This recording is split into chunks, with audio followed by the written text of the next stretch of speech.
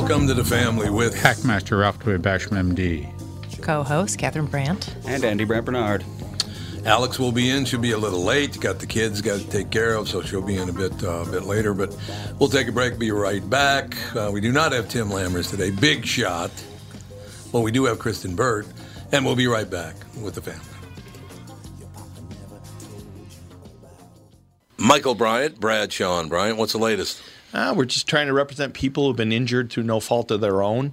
We're trying to talk to them before they talk to an adjuster or before they take a settlement that isn't something they should get based upon their injuries. How many people are out there in different, not in the law business, that love to run around scaring people before you even get to them? Well, adjusters want to settle cases and they want to close files. So based upon that, they do what they have to. I think there's a lot of circumstances where they probably act as attorneys where they're not attorneys and they try to explain people's rights, or they give them a certain view that if they look at it, and what I always say is this, if the adjuster really truly thinks the offer they made makes sense, they'd have them come see us. And that's exactly my question is, you have to understand who has your best interest in mind, correct? Well, you want to know what your rights are. Whether or not you decide you're going to hire us or not, that's a choice. It's a free consultation, and you want to understand what all your rights are and what coverages you have. And plus the fact I hang out with you, so you got to be a good guy if I'm hanging out with you. Maybe. Okay. Ladies and gentlemen, Michael Bryant, Bradshaw and Bryant. Back in the saddle again. We're back in the saddle again. Okay, Gene Autry, what's that all about? Well, after our normal break, Coon Rapids Nissan and Walser Nissan are back on the air with 10 months of terrible commercials. Ever think of hiring a copywriter? Pat's pretty good. Hey, we're selling cars, not carpets. Anyways, too expensive. Check out our new press release. This just in, Burnsville Nissan and Coon Rapids Nissan have started out 2022 as the number 1 and number 2 dealers in the state of Minnesota. Jason Leckler has been quoted as saying, "This is the year I bump off Dan Resch. He studied animal husbandry for crying out loud." Dan replied with, "Blow it, J-Lo." What do you think? Maybe you should hire a copywriter. Cool that they're leading the sales race, though. That's good. Yeah, it's actually more than good. Because they were so dominant last year, we've earned more than our fair share of new Nissans. We have 40 Altimas available for March and 120 Rogues. Check out the huge selection of Nissans at Burnsville Nissan and Coon Rapids Nissan. Hey folks, Brian Zepp here. Spring is gearing up, and if you're like me, you've already got the itch to hit the road. Make sure you and your motorcycle are ready with Dennis Kirk. Whatever you ride, Harley, Indian, Metric Cruiser, or Sport Bike, you'll find what you need at DennisKirk.com. They've got 160,000 parts and accessories in stock, clothing and helmets too. Order before 8 p.m. and they ship the same day. Plus, shipping is free for orders over $89. Get in gear and head to DennisKirk.com. Take it from Zepp. They ship today.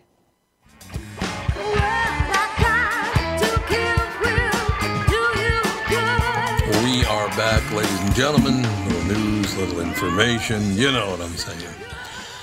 Now, I do have to start off the show, and Ralph, you probably know about as much about this as I do, but I got several phone calls today about what a phenomenal guest, Stanley, what's his name, Andries? Yes. Yeah. Stanley Andries. People were telling me that guy was one of the best guests ever. He was such a good guest. That's what everybody's telling me. So happy because I had to do the interview and I didn't have to do much, but listen to him. Yeah. He was his story was just amazing.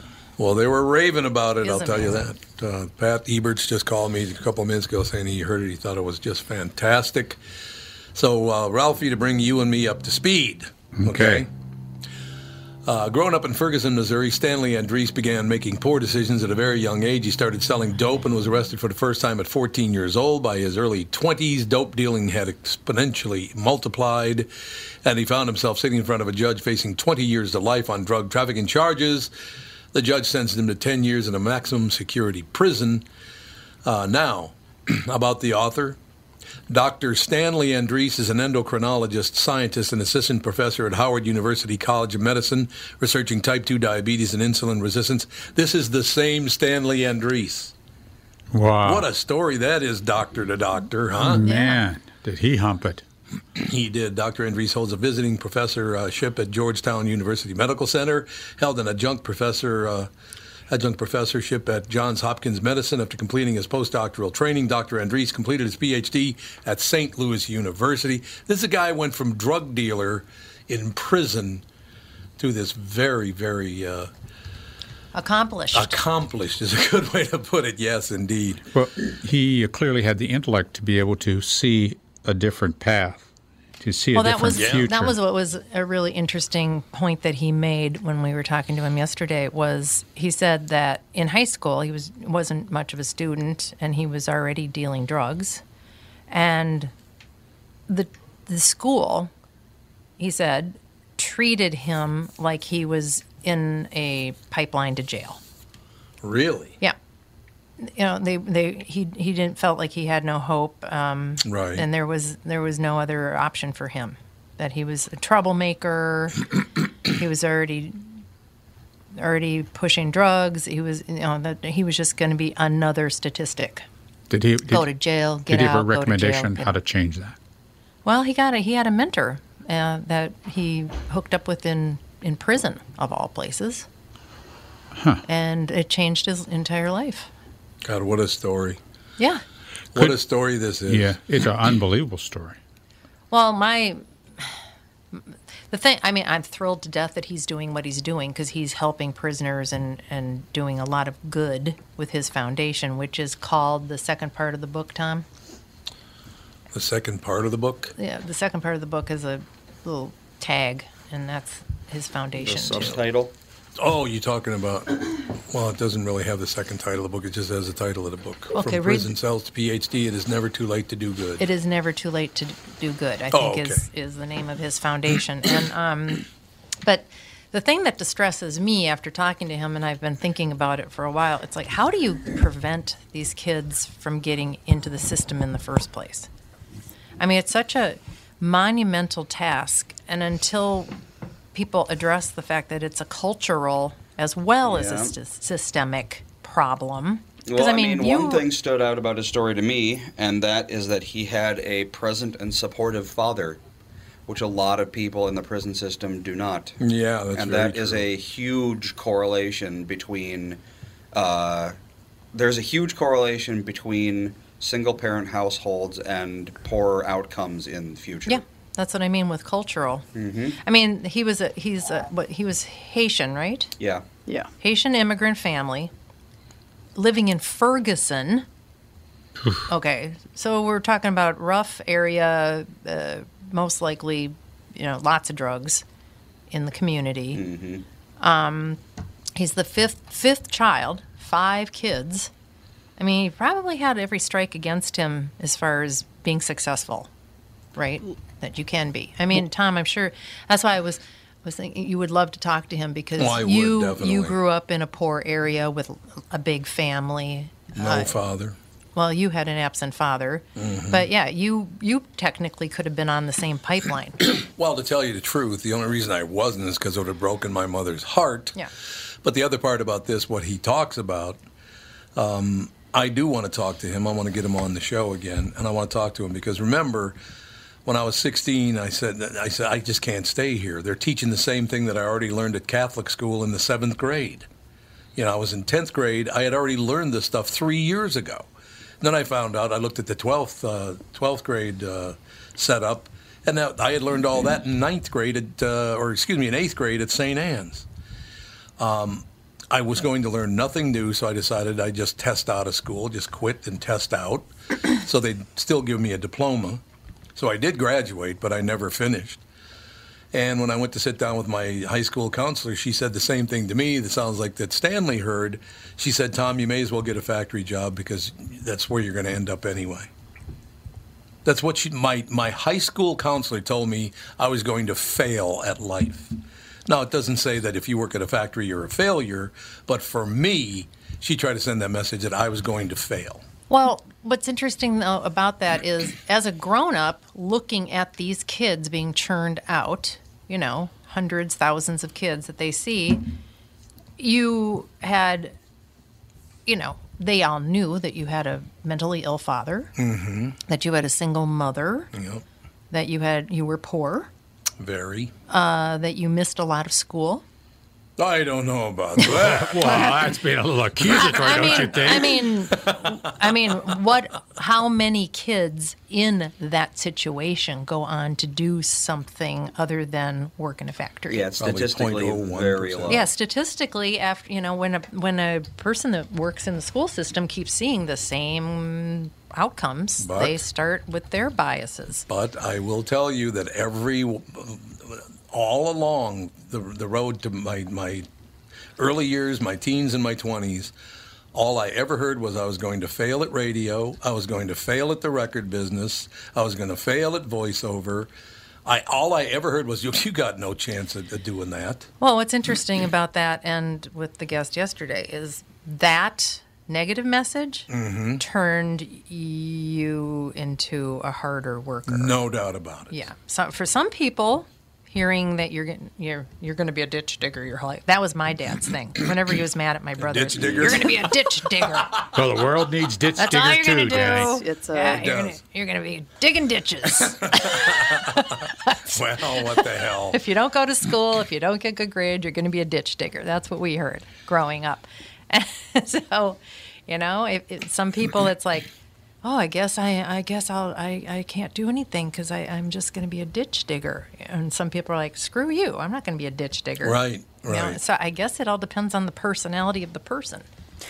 What's so funny about that is I knew at 15 years old that I was not going to be a failure. I knew in my own head, and I suppose do you think all people think that when they're 15, that I'm going to be a huge success and it's going to be unbelievable? Yeah. No. Probably. I think a lot of I didn't think that when I was 15. Well, I think a lot of teenage boys, they all think, oh, I'm going to be the next rock star. I'm going to be the next Bill Gates or whatever. Everyone thinks that they've got this, thing going. I don't know. I don't know if I disagree with you, Tom. I think that, I'm going to project my vision on when I was 15. I just realized I was not going to fail. Right. Isn't that going to be some giant success? Yeah, exactly. You don't have to be the world's most rich man. Just as long as you don't fail, then... I knew that I was not going to be up on the iron like my dad. I knew, my mother was in medicine, as a nurse, and I didn't have a clue about that. I didn't know. I thought that was, I looked at that and go, that's absolutely impossible to do. I'm just not going to bother with a school for like 80 years and on and on and on. So I didn't have that vision in my head, did not have that vision in my head, but I knew that I was not going to be doing what my dad was doing. And I knew that I wasn't going to be a farmer. I knew that there were certain jobs I was not going to be because I didn't want to work hard. I was lazy, physically lazy to do that kind of work.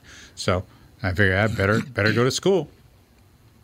Now, I should point out, and I have pointed this out before, but I'll say it again, that yes, my mother was working 12-hour days. My father was out of the house, but I will admit to you 100%, you can go down the list of Mr. Fisher, Andy Fisher's father, Mr. Laurent, Guy and Greg's father, Mr. and Mrs. O'Brien, Tommy O'Brien's parents.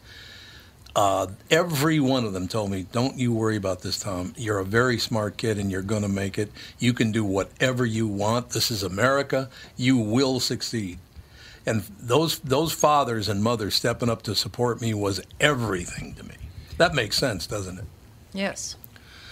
They were very, very supportive, and they said, seriously, it's not even a question. You're going to be something big, so just stay after it. You'll get it. Don't worry about it. Speaking of something big, we got Officer Dave on the phone. A big pain in the ass? Is that what you mean? A huge pain in the ass? Someone big. I guess Dad said something. That was an awesome segue, Andy. Thank you very much. The great segue right there. The truck anymore. Yep. No, so the guest was so cool because he had the desire to do it. Yep. And to change his life. It wasn't, oh, woe is me, I'm never going to... And Tom, you touched on it. You kind of stole my thunder there. But, yeah, he had the desire to change everything. And once he started to learn properly, or I don't know if that's the right way to put it, because I'm kind of dumb anyway, but... here we go. Once he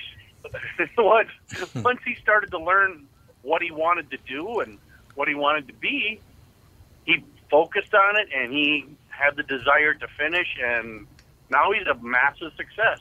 Good for him. I was like cheering yesterday when I listened to I know.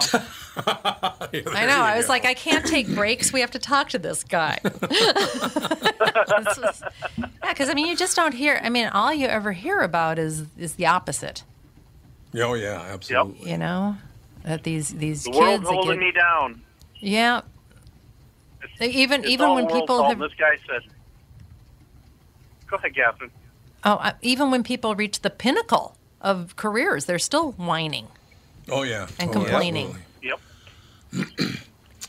One thing I do have to point out about this is that, I talk about, I'm going to make it. There's no question whether it's in the record business, or in the radio business, or in the, whatever. All the business I've been in, I've been very, very lucky. But, by the same token, there were enough people. But the parents in the neighborhood and my own mother, and actually my sister Vicky was a big part of that too, saying, don't worry about this, Tom. You got it. Don't worry about it. Just keep working. But it's not easy, because you lie in bed at night and go, am I fooling myself? Am I just kidding myself? I'll work really hard. I'll do whatever it takes. But am I just kidding myself? Do I have any chance of making it because of where I'm from? So you do question yourself. I will tell you that. Oh, yeah. But when I went back to school to get my degree, it was the same thing. I was working 7 days a week. I was a reserve. I was a CSO. I was a truck driver. I coached my kids football. I was a volunteer firefighter. I did all those things for 3 years to get my degree to go to become a cop. If you want it bad enough, you'll work for it. There's no doubt about it. Yep, that's exactly right. I think it's I cannot wait to talk to this man. We got to get him booked again. I want to definitely talk to him. So is there a solution or a way to have truncated this, or to have short-circuited his trip to prison? Or was his trip to prison and the stark reality of that and where he was going, was that the impetus for him to start to learn? Well, actually, he did address that. Yeah, he said that, so he went to prison, and while he was in prison, his dad became very ill and I think died from type 2 diabetes. Right. Yeah. And he felt guilt because he couldn't be with his dad in his final days. So he decided, okay, I'm going to learn everything I know about diabetes, and I'm going to learn how to fix it. And that was his motivation for becoming an endocrinologist, which again goes back to the fact that his father was in his life, for better or for worse. Right. But yeah, and I asked that question of him. It's like, okay, well, you're kind of like on the end of the problem. What about the beginning of the problem? And he said, well, his wife is a teacher, and he thinks, of course, education is the key. But if you live in a community where education isn't important, and not isn't just valued, not important, it is actively shunned in a lot of places. Right. That's the attitude that needs to be changed. Mm-hmm. And I don't know how you culturally go about doing that. Well, Unless you've got people like him that go and talk to kids and tell them, hey, this is my story. Well, but the problem is you got one doctor telling them education is good, and then you got 20 of your friends and family telling you education is bad. The latter is going to win out every time. Yeah, but he could say, would you like to spend 10 years in prison before you figure it out? Oh, no teenager thinks that. They think, I'm going to get away with it. I can deal drugs. I'll never get caught. There's got to be a way. Yeah. There's got to be a way. Well, there's got to be a way. Everybody. Well, not that easy. I know it's a little bit. Everybody thinks they got to figure it out. Yep. I know it's a bit draconian and maybe a little bit fascist or communist or whatever you want to call it, whatever racist or xenophobic, whatever the bad words you want to call this idea. That's fine, but I think there should be a welfare bonus for children's family that excel in school. Absolutely. I agree. We should be incentivizing. Well, that's the thing, is that if you incentivize behavior, you get more of that behavior. And right now, we're incentivizing all the bad behaviors that we can. I don't think there's a single good behavior that is being incentivized in any way by the federal government. Well, there was a school. I remember talking about this years ago. That was they were literally just paying kids to get good grades. And it wasn't a ton of money. Yep. It wasn't a ton of money, but it was enough motivation for them to really raise their GPAs. Yeah, because I mean, my GPA harder. was horrible because I felt like it had no purpose. I was like, okay, this is middle school, whatever, this is high school. Who the hell is going to care about this number in 10, 15 years? It doesn't matter, so why even try? So I didn't have any incentive to bother trying in school, aside from just being told that school is good. But you can't just make an assertion like, it just is an objective good, because it doesn't really, mesh with real life. We have to take a break right here. Officer Dave, you can stay with us through the break? I can if you'd like. Well, it's up to you, filling man. the truck up with gas right now. I don't want you shirking your duty. Yeah, I'm off duty today. All I'm doing is filling the truck up with gas. So all right, I might need to borrow some money. Yeah, enjoy your $200 bill. Well, yesterday I filled my car up, Officer Dave. Did you hear that one? Yes. $92.5. I've got to put 15. I'm going to be pretty close. Yep. God, it's amazing, isn't it? We'll be right back with the family. Yep. The 2022 Bloomington Boat Show is here and going on now. Get out of the cold and into a 25,000 square foot heated showroom at Dan Southside Marine. A huge inventory of boats means the best deals of the year. Get the boat you want, rigged the way you wanted it. Over 60 boats on display from Premier, Avalon, Berkshire, Alumacraft, and more. Ask about the new Alumacraft Competitor FSX, the best new fish ski crossover on the market. See the Premier Revolution featuring first-of-its-kind rotational seating, or Avalon's new electric VRB, all rigged with motors from Suzuki. Shop a huge inventory of boats inside a heated 25,000 square foot showroom. The Bloomington Boat Show at Dan Southside Marine. Factory reps will be there too. Bring the family and explore what's new for 2022 at the Bloomington Boat Show at Dan Southside Marine. Located just 6 blocks west of 35W on 98th Street in Bloomington. Visit bloomingtonboatshow.com.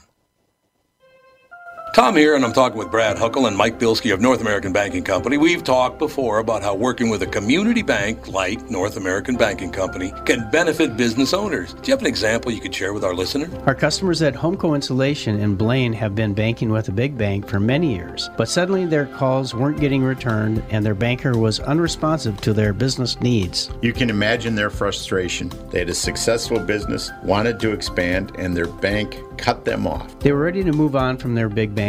When they were referred to us, we knew they wanted to work with a community bank that would be responsive and would take the time to understand their business and its needs. That sounds like a perfect fit. I know it can always reach out and not only talk to an actual person, but I'm talking to an experienced lender. They've told us the same thing, Tommy. Look, I know Brad and Mike, and I trust them with my banking. My whole family does. So why not bank with my banker, North American Banking Company, a better banking experience, member FDIC, and equal housing lender. You all have helped build MyPillow into the incredible company it is today and have trusted in Mike Lindell to give you a great night's sleep. Mike's latest incredible deal is on the Giza Dream Sheets, which you've heard me rave about before, that's for sure. These sheets are made from the world's best cotton, Giza. They are ultra soft and breathable, yet extremely durable. Right now, the Giza Dream Sheets at its lowest price ever. These sheets are 60% off, coming in as low as $39.99 with promo code TOM.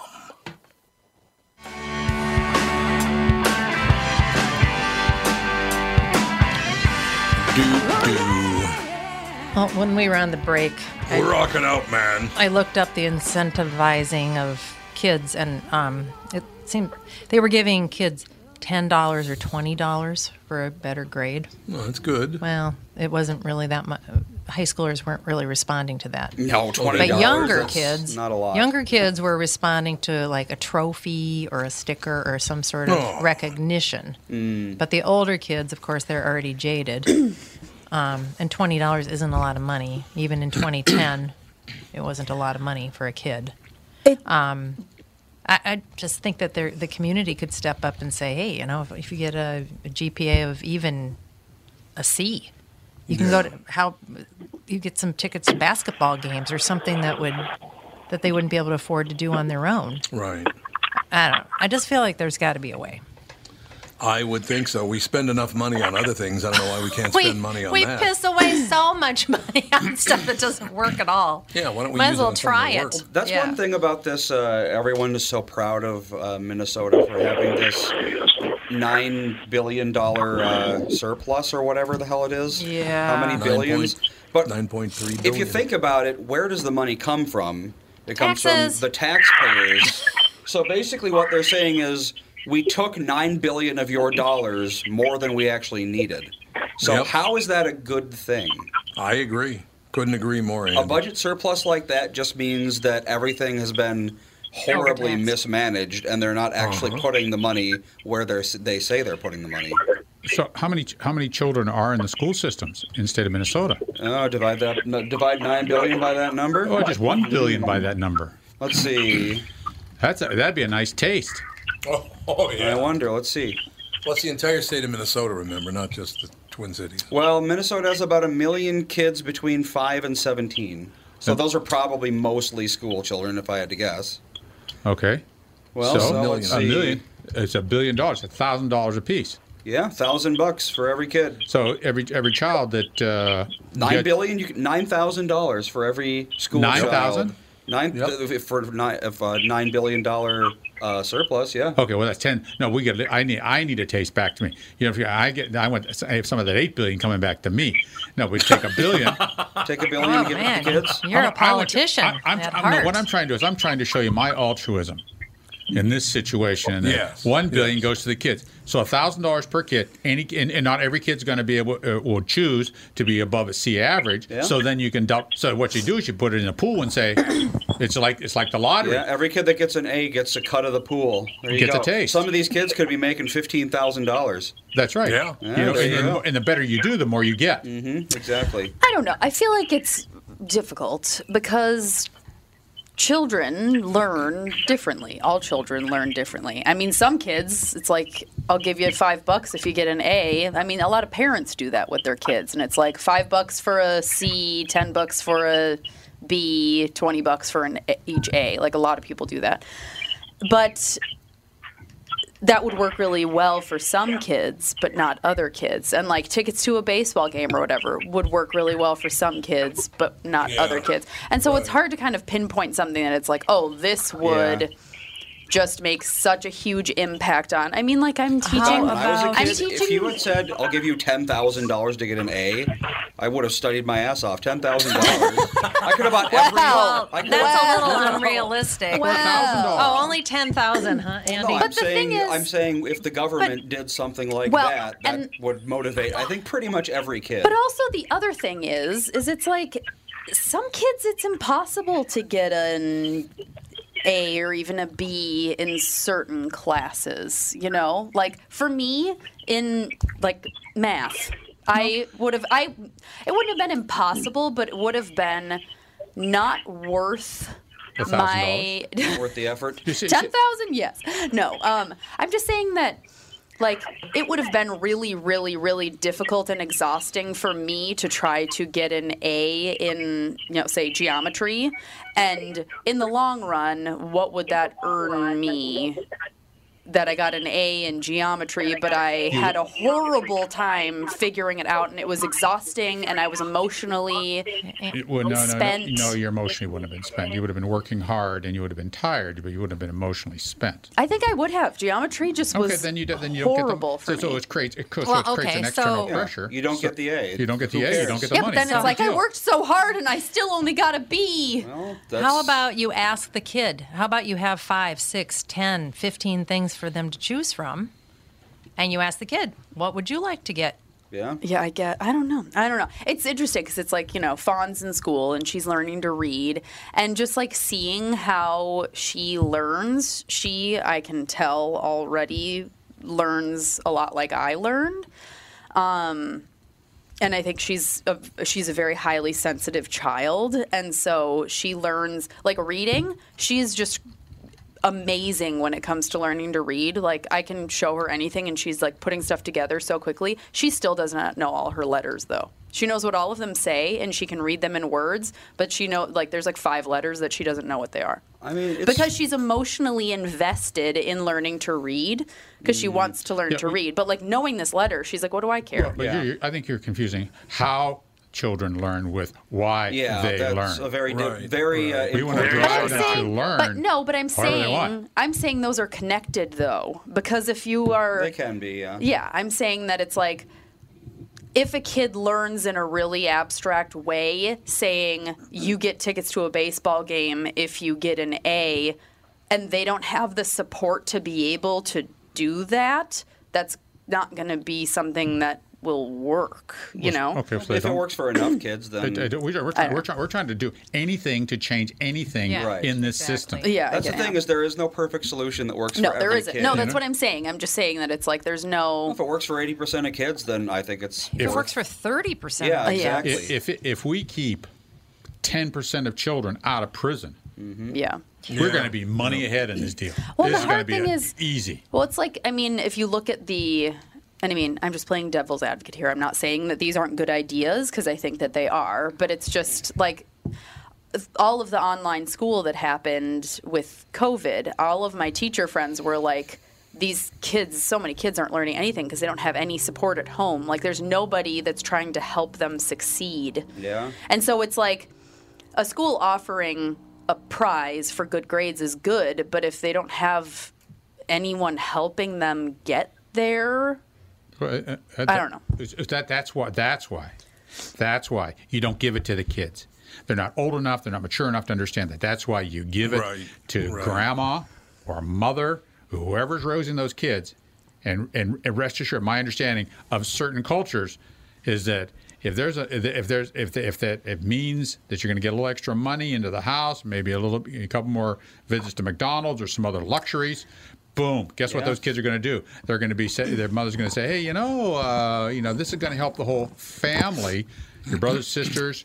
Yeah, but then that could go the other way, where it's like, you will earn good grades. We need these $200. Like, So what? Kids are horrible. Yeah.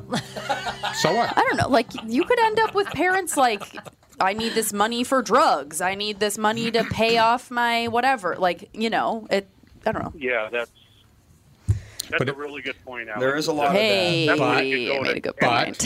But you have to break this cycle. And the thing is, if you have children who go through a generation, that go through school, that have learned and have excelled, this other incentive goes away because you don't need to, because those children are successful. They're getting jobs. They're paying taxes, so you don't need this problem. Yeah. Well, to me, I feel... This isn't a permanent thing. No, I know. I'm saying, to me, I feel like it would be more valuable to put resources into giving the children resources to succeed rather than, like, get a good grade, get this reward. Because that could go wrong in a lot of ways. Did you know that America is, I think, the second spending country in the entire world in terms of per student spending? Yeah. I'm sure there are a lot, and there are a lot of really amazing schools that give the kids tons of resources. But I mean, like, I had the same thing happen to me as Dad did in high school. I went to my high school counselor, and she told me that I needed to go to a school for children with special needs. God, nice thing to say. It was There's a school called Groves Academy. Yeah. Right off of 100, and it's a school for children that have like autism, specific learning disorders, all these things. And she told me that I should probably go there because I was not doing well in school. Because guess what? I wasn't emotionally invested in it. I didn't care about getting good grades. Because I wanted to go to dance class and I wanted to ride my horse. All my teachers told me I was smart and I didn't see it and I didn't believe them, so I didn't try. It was just the way I was brought up, that you didn't know anything if you were a kid. Yeah. So, well, that's the thing too. Like, I have ADHD. Andy has ADHD. We learn very differently than the majority of people. I am also a very sensitive person. My, just general way of living my life and how I operate is very different from other people. It's not like an autistic person, but it is different. And so I feel like Andy and I kind of fell into that in between where it's like, you're different, but not different enough to get tons of help. But we don't know what to do with you. So you can either, if you fail, then that's your problem, or you can go to this school for kids that have way more. No, not way more. No. Groves Academy is a wonderful thing for children who may learn in different ways. Mm-hmm. And in reality, you may have excelled there because you may have had a one-on-one teacher, and which would have adjusted their learning style specifically to what your needs were.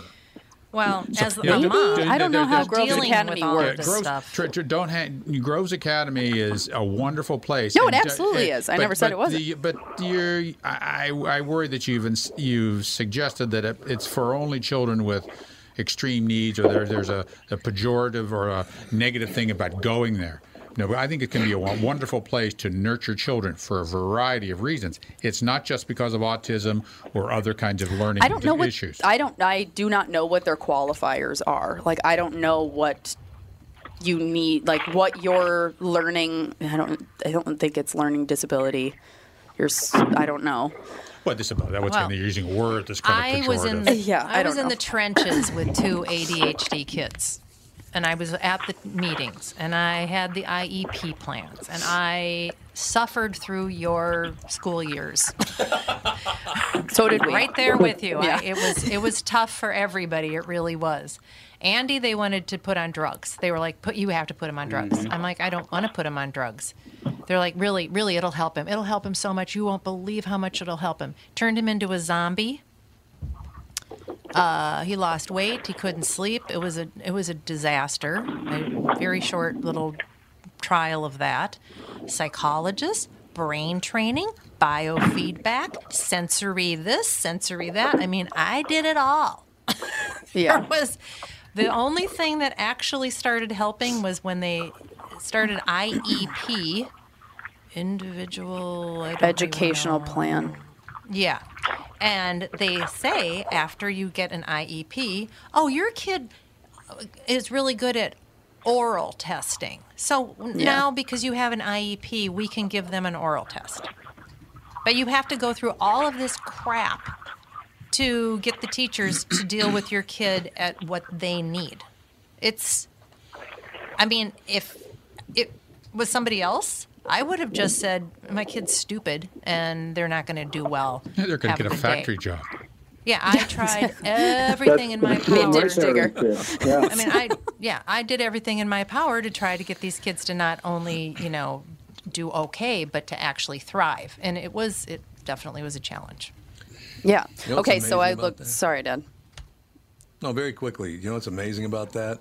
Is you learn as you go through life. If you think you stop learning, you don't. You keep learning. And here's a good example. So my lovely wife that I tell every day how much I love her and kiss her goodnight and tell her she's the love of my life, and and there's a reason for that.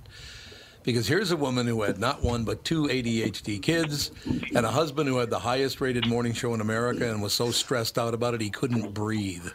Nice load on your back, Catherine. Those were fun times. And she still comes out on top.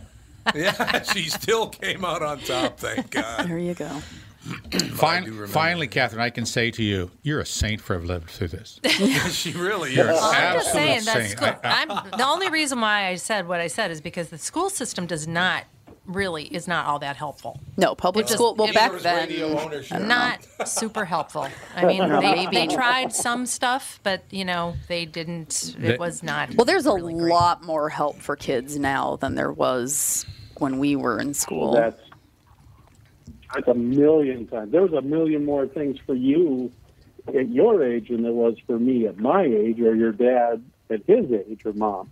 Oh yeah. It's just that we're so much smarter about what people's needs actually are.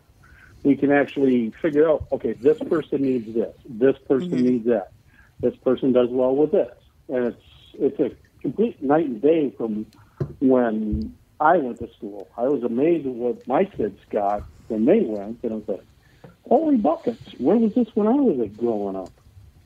Well, yeah, I mean, if you even think of just like autism, like when we were in school, nobody knew anything about autism. No. It's like something that you kind of heard, but now there's like specific schools for autistic children, there's tons of stuff for autistic children all over the place. The University of Minnesota has an entire program, and I think even their own dormitory for autistic kids. Oh, do they? Yeah. That's good. Yeah. Well, there's also, let's see, what's the prevalence difference between back then? Yeah, but is that a diagnosis issue or a... Yeah, you never know. Yeah. Let's see, it's 3 times more prevalent than 2004. So, that's a pretty big difference. That's diagnosis. I was going to say, I think that it's they were like... I think it's a combination. It's a diagnosis issue, and it's an issue that people are having children later. Because there is a definite correlation between paternal and maternal age and autism in children. Really? Yep. Well, there you go. So I have a question for you, because we only got about 4 minutes to go here. I just was thinking about something while you guys were talking, that we'll just take my radio career. At the beginning of the KQ Morning Show, I had Dave Hamilton. He supported everything I thought, everything I said, everything I did. He had great ideas himself. He was extremely supportive. And then we were sold to Disney, and Mitch Dolan he's the president of programming for ABC Disney. I loved working with Mitch Dolan. He understood what I was saying, what I was trying to do, how I was doing it, while other people are going, that's nothing, that's not radio you're doing. I said, I know, that's why it works. Okay? Mitch Dolan was phenomenal. Then we moved on from there. Mitch retired, went away, and then Mike McVeigh came along. Mike McVeigh and I are going to get a little business thing going very soon. I love working with Mike McVeigh. He's a great guy. I talk to him at least once a week to this day. So having a person there, because the problem, I'm having a big problem right now because I don't have a person like that anymore. There aren't people like that in radio anymore. I think the business has only got about 5 to 10 more years of life, which is fine, I suppose. At my age, if there was a good time for it to happen, it would be in my age bracket. But I don't have anybody like that right now where I can pick up the phone and go, Mike or Mitch or Dave, what the hell should I do with this? I'm trying to do this, and they don't understand what I'm trying to do. I don't have one of those right now, and it's stressing the piss out of me. So it doesn't end when you're a kid or you're a young person. I'm 70, and I'm going through this, and it's stressing the hell out of me because I have no one to turn to. Well, what about that? What do you do about that? I wonder if you haven't become the person that people turn to. Well, or turn on. Thank you very much. Great to be here. Well, I suppose. Thank you very much. But they don't listen anymore. That's the other thing. The disconnect between baby boomers and the following generations, there's a huge disconnect here. They think we're morons. I mean, not necessarily the millennials, the ones younger than the millennials. Who are they again? The Gen Z people? Gen Z. They think that all baby boomers are morons.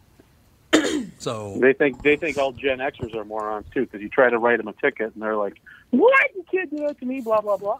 It's the same thing. Isn't that you're a cop, but you can't write him a ticket? Oh, okay, all right. You don't know who my parents are. Oh, you can't do this to me.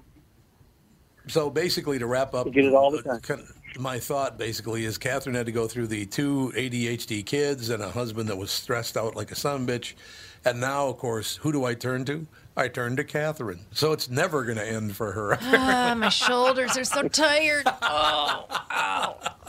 No wonder I have neck pain. I'm all worked out. I'm tired. All right, I suppose we better take it. But I really like this conversation because I think it's going to help a lot of people understand that you're not alone, that you're not going to fail. If you are not a victim, and again, I'll say this, if you did victimize me, I would never admit that you victimized me. There's no upside to be calling yourself a victim because you'll talk yourself into it and you will fail miserably if you believe that. Right? I have a slightly different take on that, Tom, too. Oh, good. I won't give them the satisfaction of making me a victim. That's what I'm saying. I would never admit that you victimized me, or same. Yep. I won't give no way. Yep. No, you're absolutely right. All right, Officer Dave, get off your ass and go to work. You heard me. That's tomorrow. I'll listen tomorrow. All right, sounds good, man. Thank you. Love you guys. Take care. Love you too, pal. Have a good day. Bye. We'll take a break. Be right back. Kristen Burt. She'll be chirping about this, I guarantee, because she does listen to the first hour. So getting Kristen's take on this could be interesting. Kristen just danced her way through life. That's right. That's right. I forgot. Never a struggle. We'll be back in about 5 minutes with Kristen Burt.